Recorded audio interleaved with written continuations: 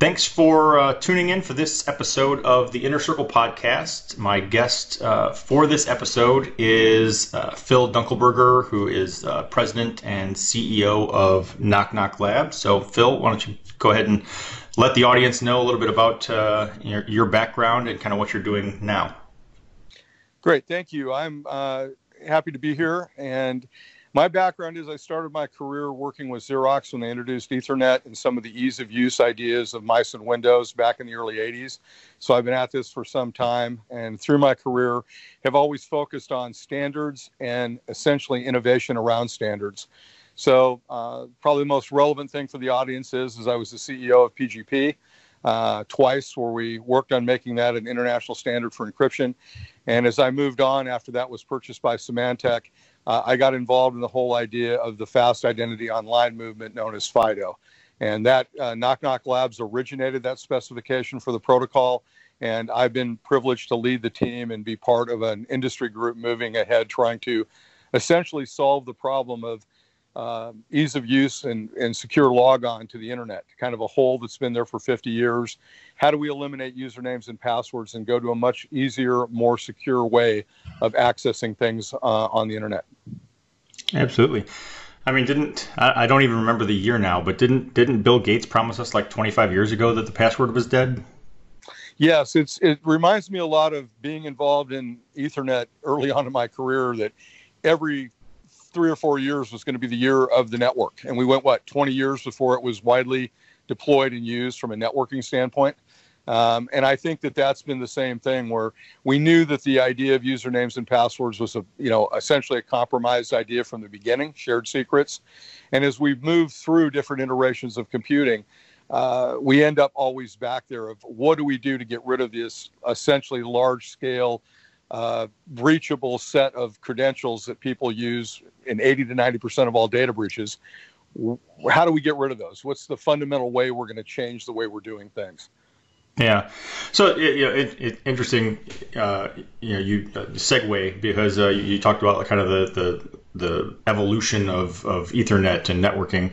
I feel like a lot of what FIDO is about and what Knock Knock is about is basically like for like almost anything you could think of in cybersecurity is an afterthought. Like someone comes up with a product, they come up with a service, they just launch it, everyone loves it, they start using it, and then like 6 months later, someone goes, "Oh, hey, you know what? We should probably secure that." And I feel like networking is largely the same way. Like TCP/IP wasn't really invented with security in mind. It wasn't something that occurred to them, and we've spent the last 30, 40 years trying to kind of band-aid TCP/IP. Yeah, that idea of band-aiding, I think, goes deeply to your point. People are really about solving people's problems. And for a long time, we never thought about solving them securely, because that's really not what people were thinking of. The internet in and of itself was not designed to be a commerce platform. It was designed to be an information sharing platform, and at some level, a research platform. And as it evolved over time and you added more and more essentially features and capabilities and solutions to it, security became more and more a front-end capability. And I would argue that, when perimeters began to fail, and arguably perimeters have failed for a long time, the idea of building a deeper, taller wall, that paradigm shift is really now where we are, just people with devices looking for services all over the world, whether they're customers or whether they're partners or whether they're employees. I still run into a lot of people saying, we have these different groups. And I look at it and go, yeah, the groups all have similar types of devices and they're looking for similar types of services. And that's when you get into how do we segregate what they have access to, what needs to be encrypted, what needs to actually have some kind of AI front end to say, hey, have we seen these people before? Then you get into your point of this is no longer just a Band-Aid, right? Because now we're talking about a whole roll of Band-Aid tape, not just one Band-Aid. Right. Just slightly digressing, but I'm curious. We love acronyms, and FIDO is a very easy acronym to remember. And that's great. I'm curious if there was intent behind it being FIDO as it relates to that old, when you're on the internet, nobody knows you're a dog thing. Yeah, it's an interesting point. FIDO, Fast Identity Online, the whole evolution of that name, it was a placeholder, actually. When I got involved with FIDO, Michael Barrett from PayPal, Ramesh Kanasapali, who founded Knock Knock Labs, and the whole FIDO movement, and Tahir El-Gamal, who's very famous for the Gamal cipher, and being a very deeply well-known guy in security, they were out talking about this. When I got involved, FIDO was a placeholder. And it was an idea that, it was friendly because the idea is one of the 4 design points of FIDO was making something really easy to use, contrary to the way most security works. The second was strong security. So FIDO, is it a guard dog, right? The third piece was privacy. How do we keep things private, things in people's own yards or houses, so to speak?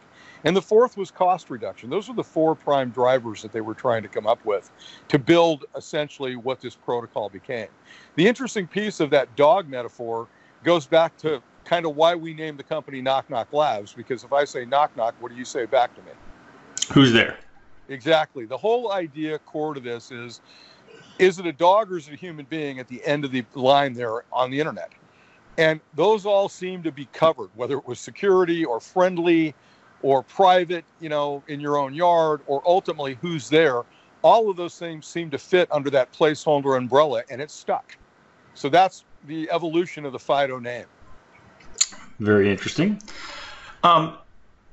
So, you said Knock Knock was the kind of original founder of FIDO, and obviously an active participant. I believe Knock Knock was also the first organization to actually be FIDO compliant. When you're doing something like that and trying to just make identity and authentication, faster and more secure, do you run into issues with regional and international law type things? Because the internet, when you step back holistically, it's like there really isn't a border. It's just the internet.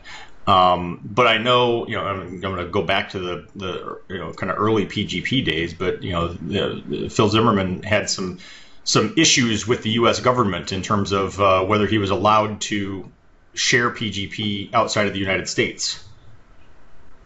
Yeah, the infamous Phil investigated by the Justice Department and the ITAR Act that encryption was a munition, especially strong encryption.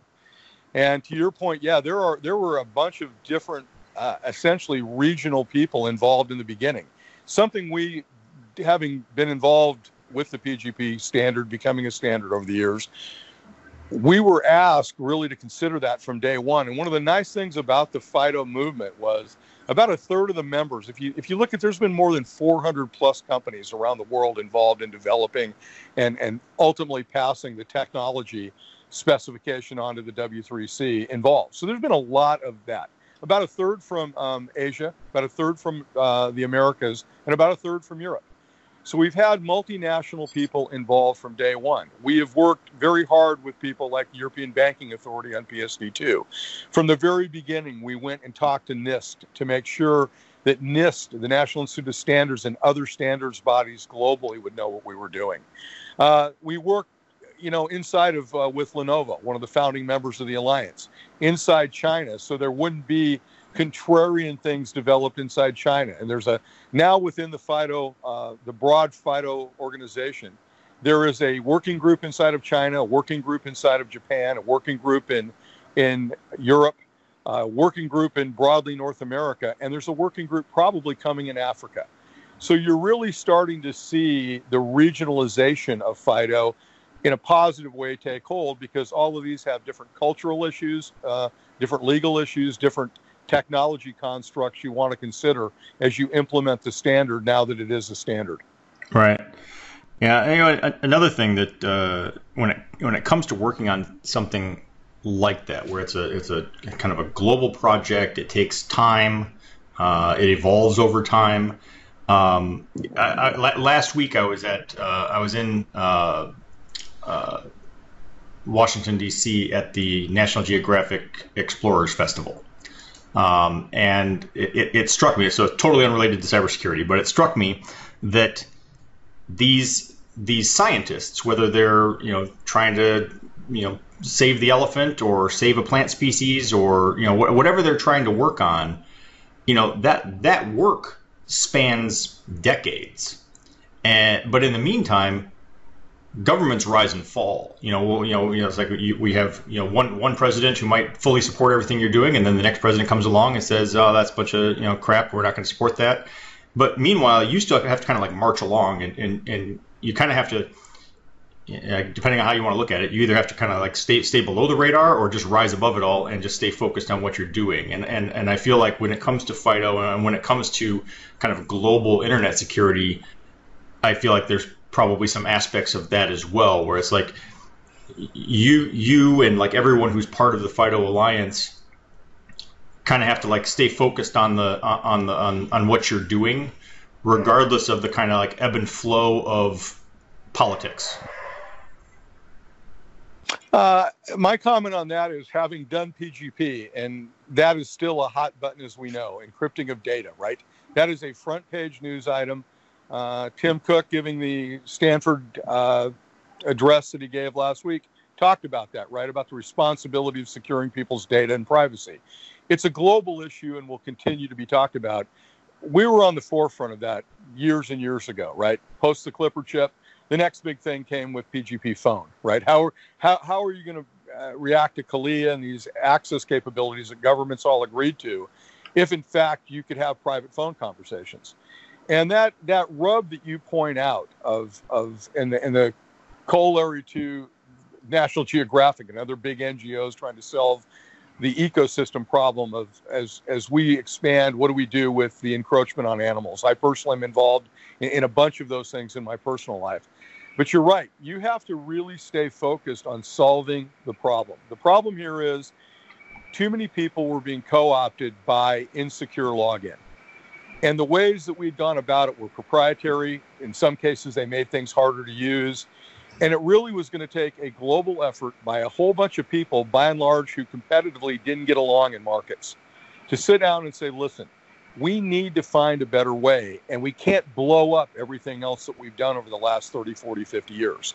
We have to find a plug-and-play capability, kind of like we solved roaming, mobile. Remember when mobile, you had to go get the dongle and plug it into your PC to get any mobile capability? Yeah. Remember how printers, you and I go back to printers, what a frustration that was. I want to print something, and I've got to go download some obscure driver to make that printer work, right? Typeface capability, etc. Industry coming together for standards for things like plug and play is some of the best work the industry's done. The Ethernet standard, early in my career, that standard ultimately survived so many different ideas to become the dominant standard in networking today. And when we did wireless, we extended that, right? We didn't go reinvent networking to do wireless. We extended those protocols. So I've been a big believer that when industry comes together to solve big, broad, common problems like login and access control, it's a good thing. And that's why after PGP was purchased by Symantec, I was asked to come and try to do this, by the venture people and other people involved. They said, Phil, you've done this before. And then ultimately, you're going to have to innovate around the standard. And we've spent a lot of time at Knock Knock Labs adding significant innovations on top of the FIDO protocol. So there's basically FIDO protocol, which is how do you build a FIDO essentially endpoint. And then there's all the things you're going to have to do to make it work in a positive way for it to be truly plug and play. And that's where we've spent a lot of our time and had, quite frankly, a lot of current success in deploying large scale of users to be able to use FIDO. So it's really, can you innovate around a standard? But to your point, you got to get the standard done first. And that took us roughly from the announcement in 2013, what we were working on with some other big people in the industry. That took us, 5 years before the W3C was ready to start moving toward a full implementation of the standard in the browser. And we had a lot of help. We had a lot of companies and a lot of individuals who got on board, really trying to solve the problem, which I and hope the rest of the industry will be grateful for going forward. Absolutely. So let's switch then and talk a little bit more specifically about FIDO and authentication. Like we said, like we started off talking about, passwords and usernames and passwords have certainly not gone away. I have probably more now than ever. I've written for the better part of 20 years about creating stronger, more secure passwords, and we've gone through various iterations of every password should be a confusing jumble of 85 characters to you need to change your password every three days, and now I feel like I've seen a lot of stuff just in the past year or so of kind of a shift in the other direction, where people are starting to realize, when you make users change their passwords every 30, 60, 90 days, you're actually kind of adding to the problem. They're more likely to write their passwords down and everything. So, but I don't want to focus so much on the password part. Let's just kind of say, yes, passwords and usernames are a problem when it comes to authentication, and also, as you pointed out in the beginning, easily compromised or guessed or cracked or whatever, and ultimately end up being playing a central role in like 80 to 90% of attacks out there. And one of the things that I've said for some time now, probably 3-4 years at least, is while some people and some companies are still focused on inside, outside, here's my perimeter, those are the bad guys, we're the good guys, all that kind of stuff. I'm like, well, at the point of attack, at the point of data exfiltration or the point of compromise, almost every attack is an inside attack, as far as you're concerned. I mean, it is using valid username and password credentials, and so there's no difference to you between whether it's an inside or an outside attack. You need a different approach to security in general, and there are multiple facets to that. But I think FIDO and this trying to take the identity and access management out of usernames and passwords alone into other facets, into two-factor, multi-factor, and those types of things, I think is crucial. I just saw there's a new Microsoft is pushing out a new version of Windows, like 1903, which is FIDO 2. Windows Hello is FIDO 2 certified in there, and I love Windows Hello. I love just sitting down on my computer and it says, "Oh, hey, Tony, you're here," and it just comes on.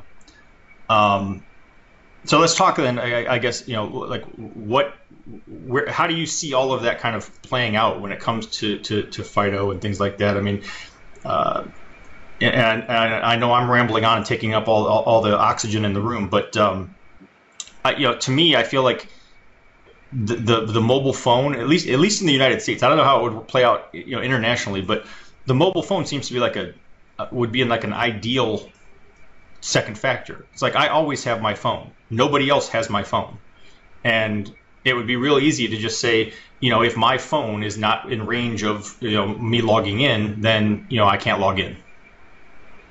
So, well, you've hit on a bunch of ways that we've implemented FIDO, and going back to FIDO and to that construct you just laid out, it is part of Windows. It's part from going forward in Android. It's going to be part of Android. It's going to be part of every browser by probably first quarter of next year if you want the W3C mark. The point being is FIDO is a component-based architecture that allows people to use the things they have. To your point, turn the phone into a hard token. Most phones have multiple levels. They have a trusted execution environment, the TEE inside the phone, a secure enclave. FIDO works on public-private key challenges, which is the beauty of it. It doesn't store, it doesn't ever transmit any of your personal information, key material, anything to a big database in the back. It's great if somebody wants to phish you, because phishing without both parts of that device, the keys, etc., will not allow you to be phished. PayPal's got a fake site. You click on the link and it goes, there's no key here, and there's supposed to be by policy.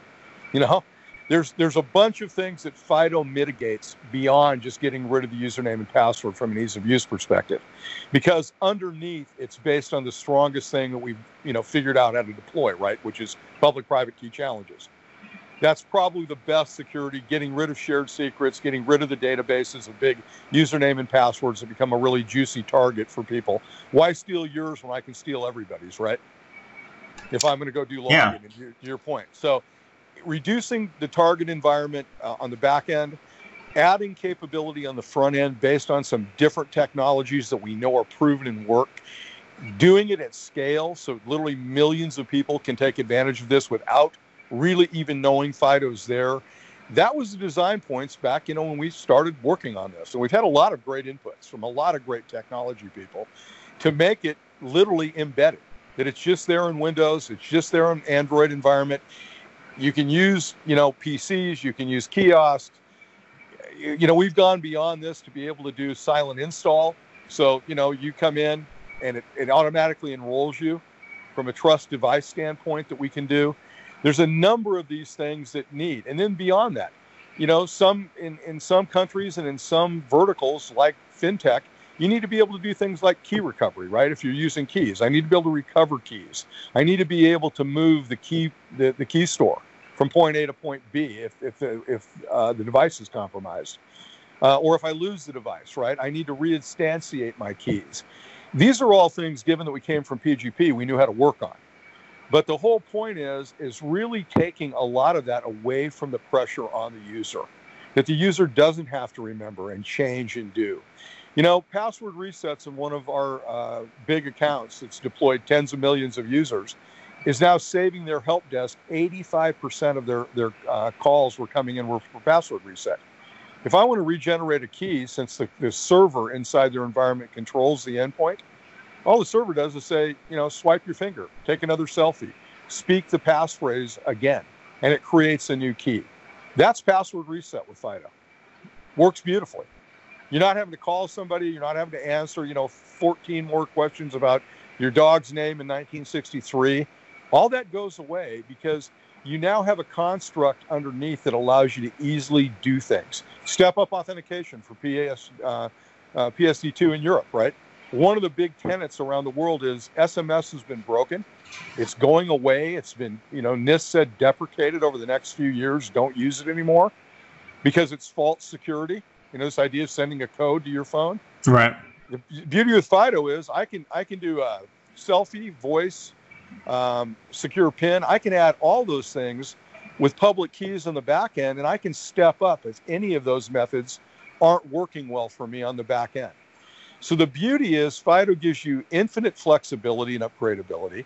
And I don't say this with hyperbole. We've deployed this at Knock Knock to literally hundreds of millions of users now around the world. It works at scale. It works in multiple modalities.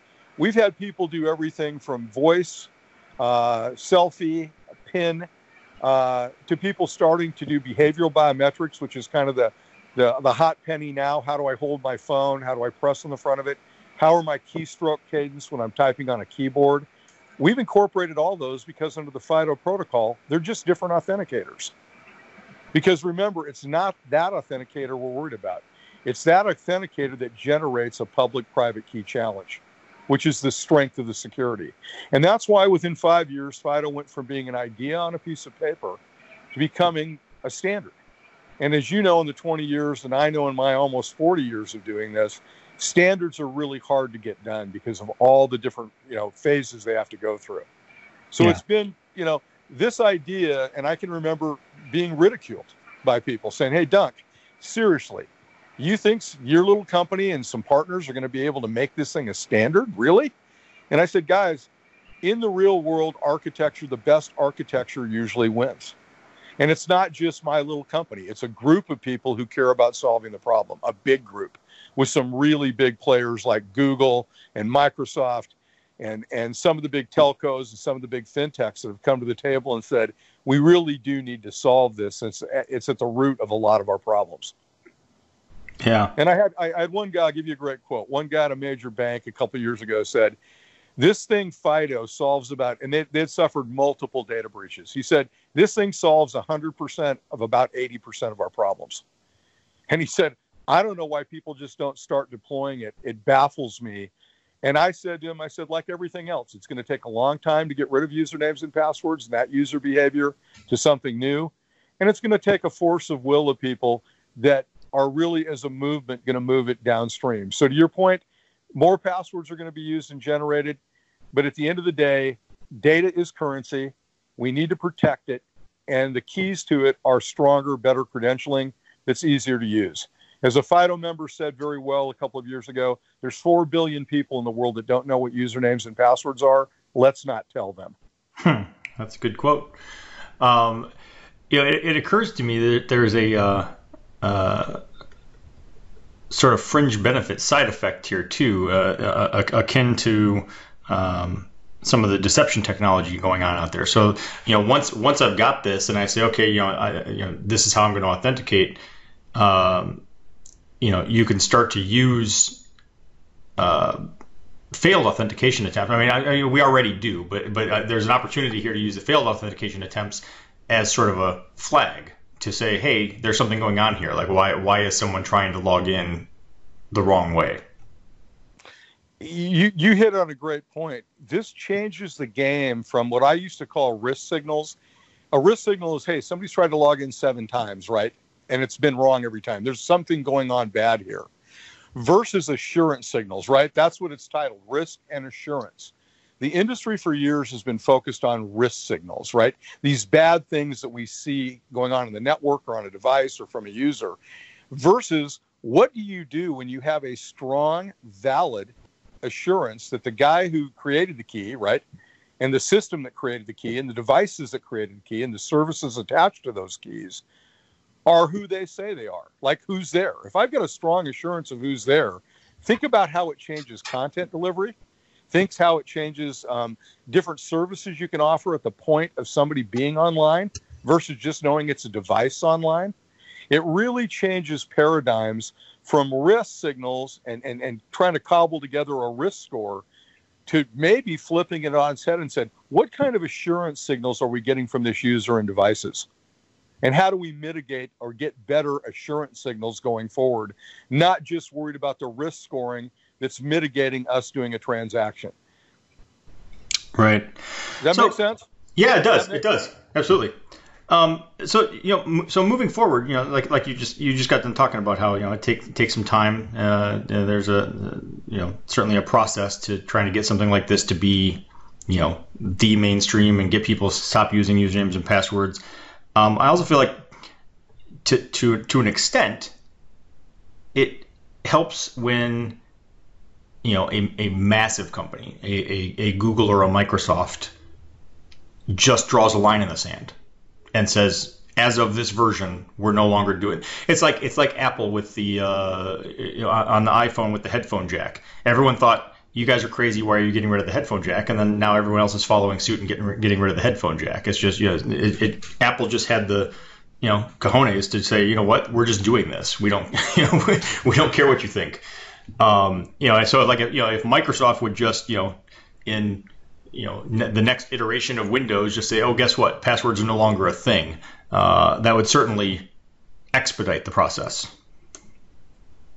Yeah, I think that to your point, it's really going to be a lot of just force of will out there. If you really want to get rid of usernames and passwords, and again, remember, we're dealing with user behavior. We've spent a long time training people on that stuff, and it's going to take time to make them comfortable with that not being there. Most people, don't realize that username and password is just one part of authentication and identity when you're online. There's a whole bunch of other back-end factors that go into that. The beauty of FIDO, whether it's federation or anything else you want to do with an identity, it fits in and plugs and plays. And my point of plugging and play, it really does. The things that you can do. We've got one account that started out with 4 devices and 18 services that it wanted to implement the protocol on. Today it has a couple of hundred devices and more than 700 services in less than 3 years that no longer use usernames and passwords. And they're doing it passively, meaning as users come on, they're given a choice. And most users are going to choose, to your point, ease of use over complicated usernames and passwords. So there's the construct out there, but it's going to take time. Education always does. You know, FIDO has had to get to FIDO2, where it's got a ubiquitous way of being deployed in a browser. 80% of all transactions out there on the internet happen through a browser interface. You know, the whole idea of there's an app for that, yeah, there is, but the real interface is usually a browser interface for people to get things done. And I think it's these kind of things and standards bodies supporting it that, just like we saw dongles go away on your wireless function, and we saw ultimately, you know, people having to go do downloads of different drivers for printers, eventually all that stuff goes away. And it's just going to be, like you said, log in automatically, strong usernames and passwords underneath the covers. The users don't even know it's there. It's better assurance, better ease of use and modalities. And ultimately, it's going to drive down costs for things like deployment of biometrics, because deploying sensors, by and large, those have come down way in price, but the hooking them up was always proprietary. Now we've got a standard way to plug and play biometrics. We've got a standard way to do passive things like behavioral biometrics. So it's leading to new capabilities that we haven't had before. And out of that, other people are going to innovate and provide more and better ways of people to do authentication and identity. Very cool. Well, hopefully, hopefully we'll see the end of usernames and passwords, in Bill Gates' lifetime, so he can, so he can ultimately be correct. Yeah, since Gates is older than you and me, let's hope so. Okay, glad we're not going to be the guys waiting on Godot. All right. Yeah. So all right. Well, I appreciate you taking the time. I'm assuming you'll be at Black Hat. We have people at Black Hat. We've got people at Identiverse, which is going on. I mean, if you really look at the rise of identity as the new perimeter and the discussions that are going on around, like we said, just people with devices looking for services, it really changes the paradigm about how we can think about login and how we can think about plug and play to risk and assurance systems, et cetera. It's a cool movement to be part of. I'm really glad that you took the time today to talk a little bit about it. And I'm like you. I hope that in our lifetime, we see ultimately usernames and passwords go to the dustbin of history. Very good. All right. Well, take care. Thank you so much for your time. I appreciate you investing your time to listen to the podcast, but I also invite you to engage on social media. Please go like our Facebook page and follow @Techspective on Twitter and Instagram. You can feel free to let me know what you like, let me know what you don't like, let me know if you love it, let me know if it sucks, and let me know what products you'd like to see reviewed or what questions you'd like to see answered in future posts.